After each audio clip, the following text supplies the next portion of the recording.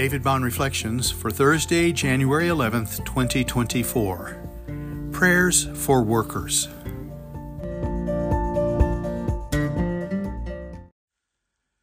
Acts 13, 1-12.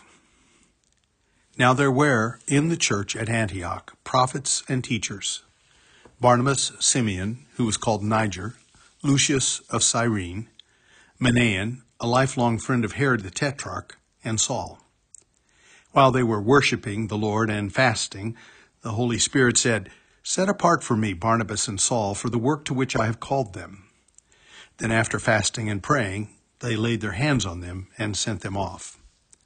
So being sent out by the Holy Spirit, they went down to Seleucia, and from there they sailed to Cyprus. When they arrived at Salamis, they proclaimed the word of God in the synagogues of the Jews, and they had John to assist them. When they had gone through the whole island as far as Paphos, they came upon a certain magician, a Jewish false prophet named Bar-Jesus. He was with the proconsul Sergius Paulus, a man of intelligence, who summoned Barnabas and Saul and sought to hear the word of God. But Elymas, the magician, for that is the meaning of his name, opposed them, seeking to turn the proconsul away from the faith. But Saul, who was also called Paul, filled with the Holy Spirit, looked intently at him and said, "You son of the devil, you enemy of all righteousness, full of all deceit and villainy, will you not stop making crooked the straight paths of the Lord? And now behold, the hand of the Lord is upon you, and you will be blind and unable to see the sun for a time." Immediately mist and darkness fell upon him, and he went about seeking people to lead him by the hand. Then the proconsul believed when he saw what had occurred, for he was astonished at the teaching of the Lord.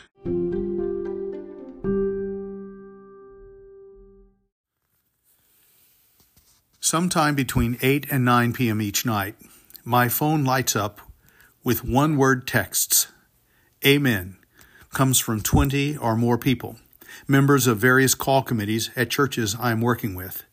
These churches are seeking pastors to guide and serve them for the sake of God's mission. The amens are evidence of the prayers of these people of God and a reminder to one another to do as Jesus commanded.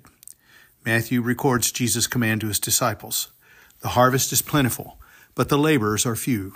Therefore pray earnestly to the Lord of the harvest to send out laborers into his harvest."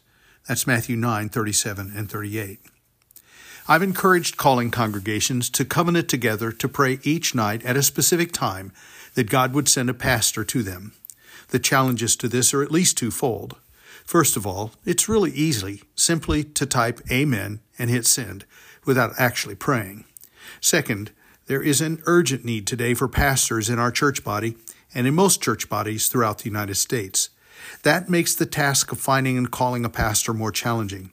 I strongly suspect that these are not the only ones praying for a new pastor. Saul and Barnabas will be sent from a worshiping, fasting, and praying congregation. Antioch would be the first sending New Testament congregation. They were intentionally dedicated to a level of urgency that brought them together in prayer. They recognized that God is worthy of our worship, and they were even willing to fast to heighten their awareness of their need for God's favor. It would surely focus and intensify their prayers. God promises through the prophet Isaiah that he will not break off a bruised reed or quench a smoldering wick. That speaks of Israel's weakness and God's faithfulness. It also applies to us when our faith is weak and we are more in need of his grace than we are in step with his will. God will certainly listen to the strong and fervent prayers of God's people for workers in the harvest. Will he not also hear the weak cries of his people who are seeking a new pastor? There are currently more than 600 congregations in our church body that are calling pastors. That's about 10% of the churches. We need pastors. Please join me in praying that the Lord would send more laborers into the harvest of souls. And while you're at it, remember this.